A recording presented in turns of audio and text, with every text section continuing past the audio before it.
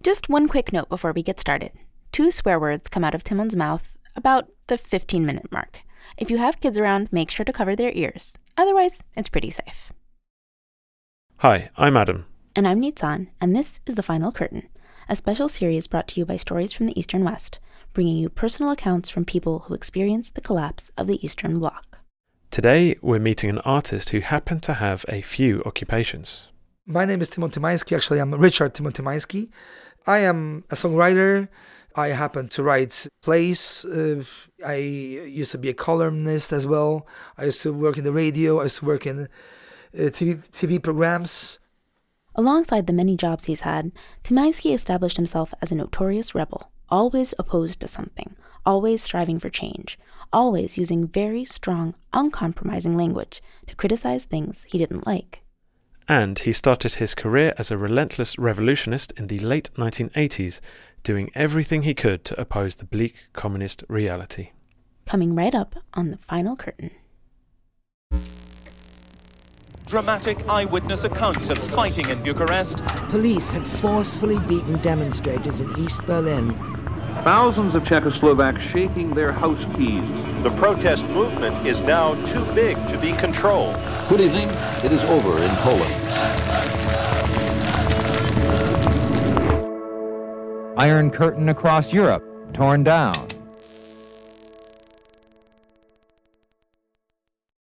Perhaps it's a funny coincidence, but Tymon Tymański was born in a year synonymous with rebellion, 1968.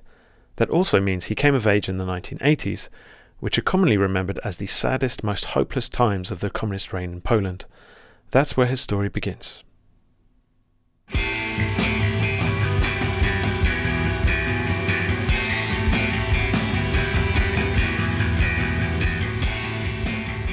Two channels on TV. Terrible teachers, who were totally brainwashed. My peers were brainwashed too. My parents were brainwashed too. They were sort of intelligentsia, but they didn't read books. They were cooking cabbage on Sundays, just smelling with cabbage, and we were watching some first channel with some stupid, propaganda programs. So all you felt was like, I want to break through. I want to get out of here, and you began some kind of internal emigration. By reading, by writing, by becoming somebody. So the first thing, in this big depression was like looking around and seeing whether there's any people who look like me, who are punk musicians, whose dress code is so similar, who look like either new wave or punk rock fans of musicians. So that was like a sign of belonging to a scene.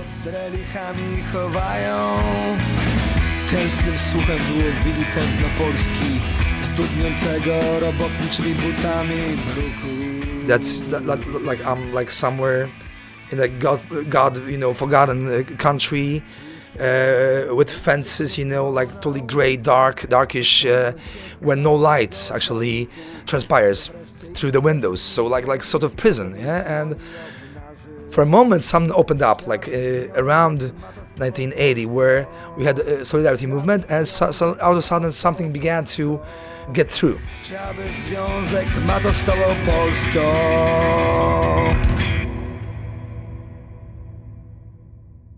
Tymański is referring to the so-called Freedom Festival, a 10-month-long period after the legalization of the Solidarity movement.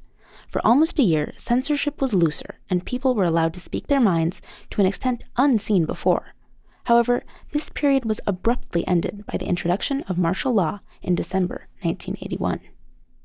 Like a gasp of fresh air, which then was stolen from us. Yes, we were left with nothing, and the door sort of was slammed closed, and we had like 7 depressive or 8 depressive years of nothing, going on. And when I entered the University of Gdańsk in 1986, there were like more madmen, more scribbles of this type who were my friends, who would become my friends, and we formed Totard. Totard was sort of a conscious movement of people having an artistic commune and being, I would say, it was the last Polish avant-garde of the 20th century, with poets, with musicians, trying to make it together, trying to formulate some ideas. So it was to me, it was very essential, moment of life, because I realized that I'm not alone. There are some other crazy guys with some crazy energy, and then some avalanche happened. We began kind of rolling down. Weź mi ale wylej ze dwora, spójrz mi na mnie, spójrz na oczy. Jestem korkiem, jestem dorszy za to wtedy moje nadzieja. But at the time it was like a happening of us coming together and improvise on stage. We would recite poetry, throw meat, raw meat, at the participants of our happenings. Well, it was just doing a happening together and seeing what happens. Obviously it was very iconoclastic, very sometimes brutal. But I mean, we didn't fight. We didn't like cut ourselves like hip hop. We were like more, let's say, intellectual.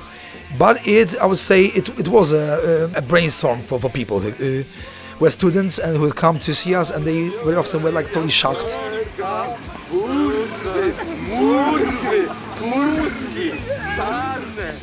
The members of Totat did everything they could think of to break the boundaries of the grey reality around them.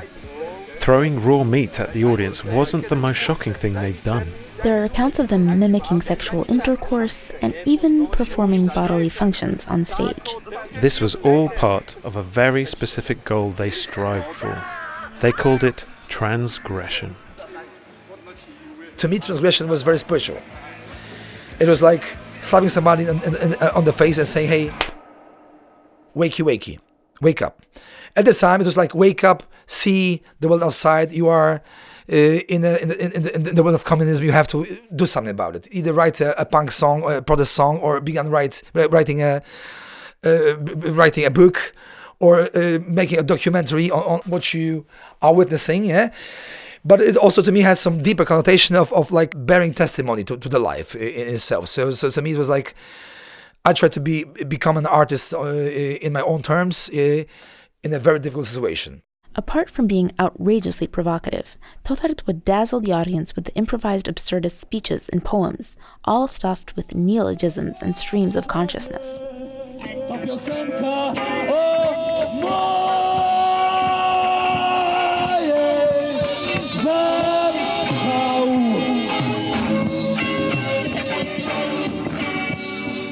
Absurdity is a very serious tool. I have my own saying, there's no intellect without humor. I mean, humor and absurdity is a bright part of intellect. If you are not, humorous, if you're not funny, if you cannot laugh at yourself, you are not clever. I would say that absurdity in the Tri-Cities music scene was also concealing our protest, against communism, but it's sort of shallow to put it this way, because whenever I read some political literature like Solzhenitsyn, I would become totally like angry, like for 2 weeks. But then I realized, like, hey, come on, it's gonna end soon, or not soon. But I don't want to become a political writer or musician. I want to kind of see it. I want to sort of testify to it, be a witness of it, of this thing. But I don't want to be immersed in anger and hate. So that's like, okay, I know where I am, but I want to be above that. That's why I was searching for some deeper experience. So on one hand, we are fighting the situation with the absurd, but then we kind of had some, let's say, deeper and further goals to reach. I mean, we use absurd just to kind of, to flip out. Yeah, to flip out. And then there came the year 1989, and in Poland, communism was officially gone. No more brainwashing, no more propaganda, no more censorship. All of a sudden, we were 21, and we were free and playing music on the streets at the time, because the clubs wouldn't have us, wouldn't invite us yet. But playing, on the streets for, like a meal or chips, whatever, yeah, was like great fun. It was like a very happy times, as Borat says it, It was we are totally happy over the fact that we are free. We can do anything we want. A few years before the fall of communism, Tymański had really gotten into jazz music. So now, in the new free world, he decided that was what he was going to do.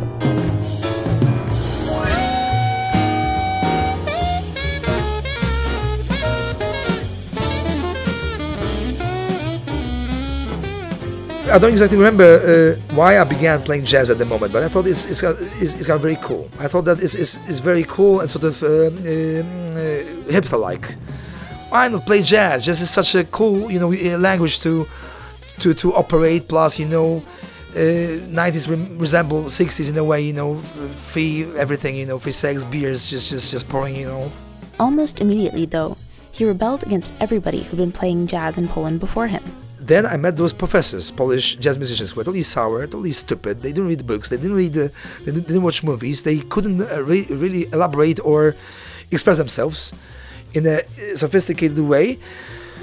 They were good technically, but actually they were simpletons. Very often, what they did had nothing to do with art and nothing to do with risk, taking a risk, like going over the border. Transgression, as we said before.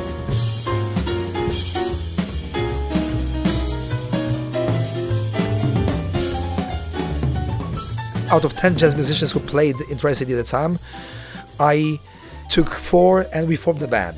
A strange liaison band. It was some kind of ill marriage, yeah?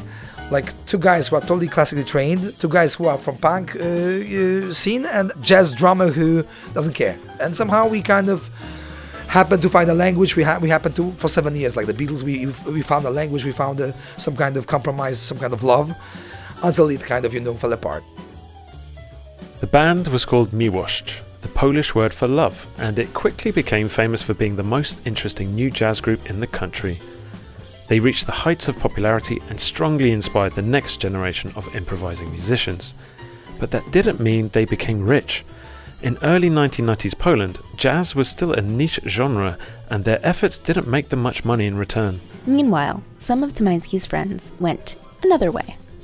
Some of my friends, like there's a poet, Konyo Konnak, our guru, let's say, he quickly had found his way to the cream of the cream, let's say, of the showbiz.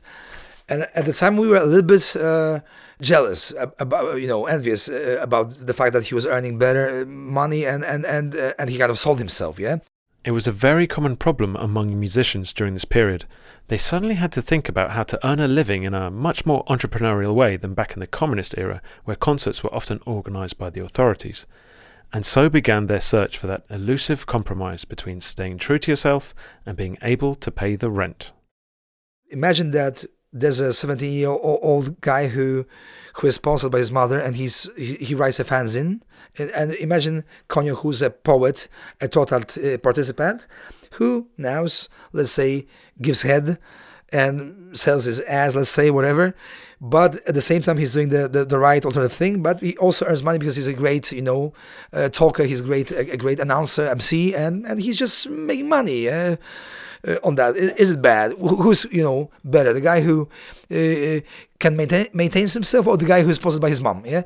So actually, he explained me overnight that actually you can mix it. Yeah, there's nothing wrong in earning money, because I realized that we can discuss and we can talk much about art, but there's always this deep question. I mean, what is your money coming from? Yeah, how do you make a compromise? How do you sell your art, and what do you pay your bills with? Yeah. So what kind of money? Communism was a very bad, very stupid thing, very, very, very grayish, very depressive. But at the same time, there was a sort of emphasis on art making. The communists wanted to show off. Saying that there's some interesting and uncompromising art happening here.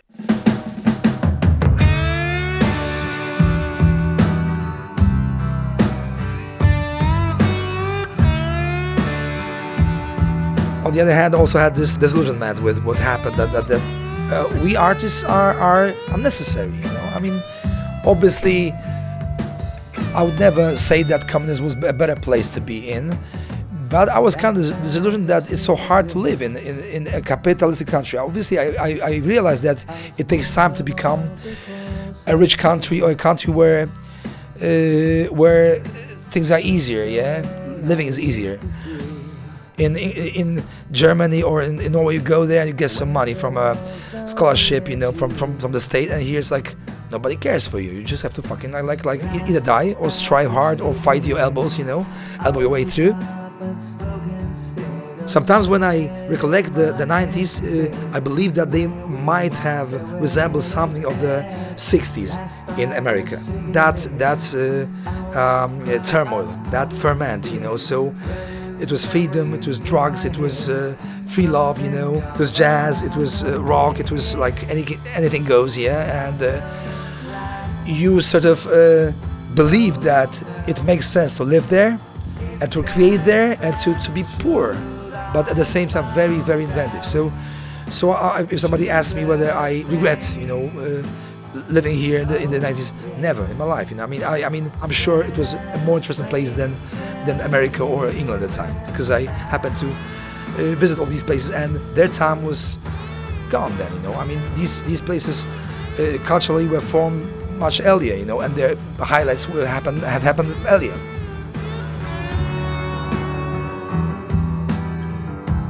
Now I see that also kind of saw it going to Switzerland. I realized that people don't write good songs there, and they don't compose, don't write good literature there because they are too rich.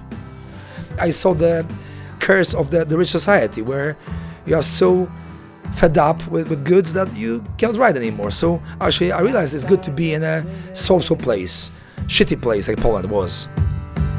I smoked them all before sunset.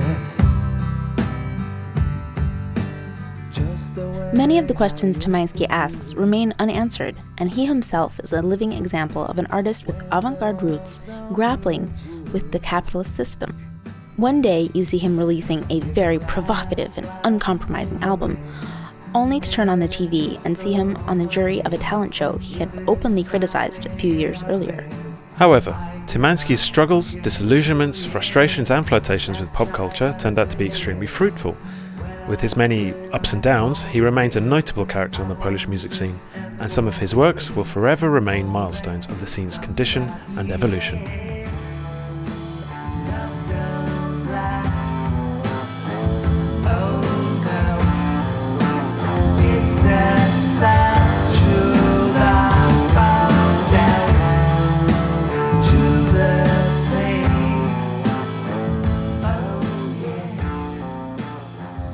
This episode of The Final Curtain was produced for Culture PL and hosted by Adam Żuławski and me, Nitzan Reisner. If you want to learn more about the story you just heard, see the show notes in your podcast app, or go to the Stories from the East and West website at sftew.com. Remember to check our feed next week for more of The Final Curtain. You'll get to know 2 cabaret members who experienced the transition from strict censorship under the communist regime to complete freedom of speach in a reunited Germany. See you next week.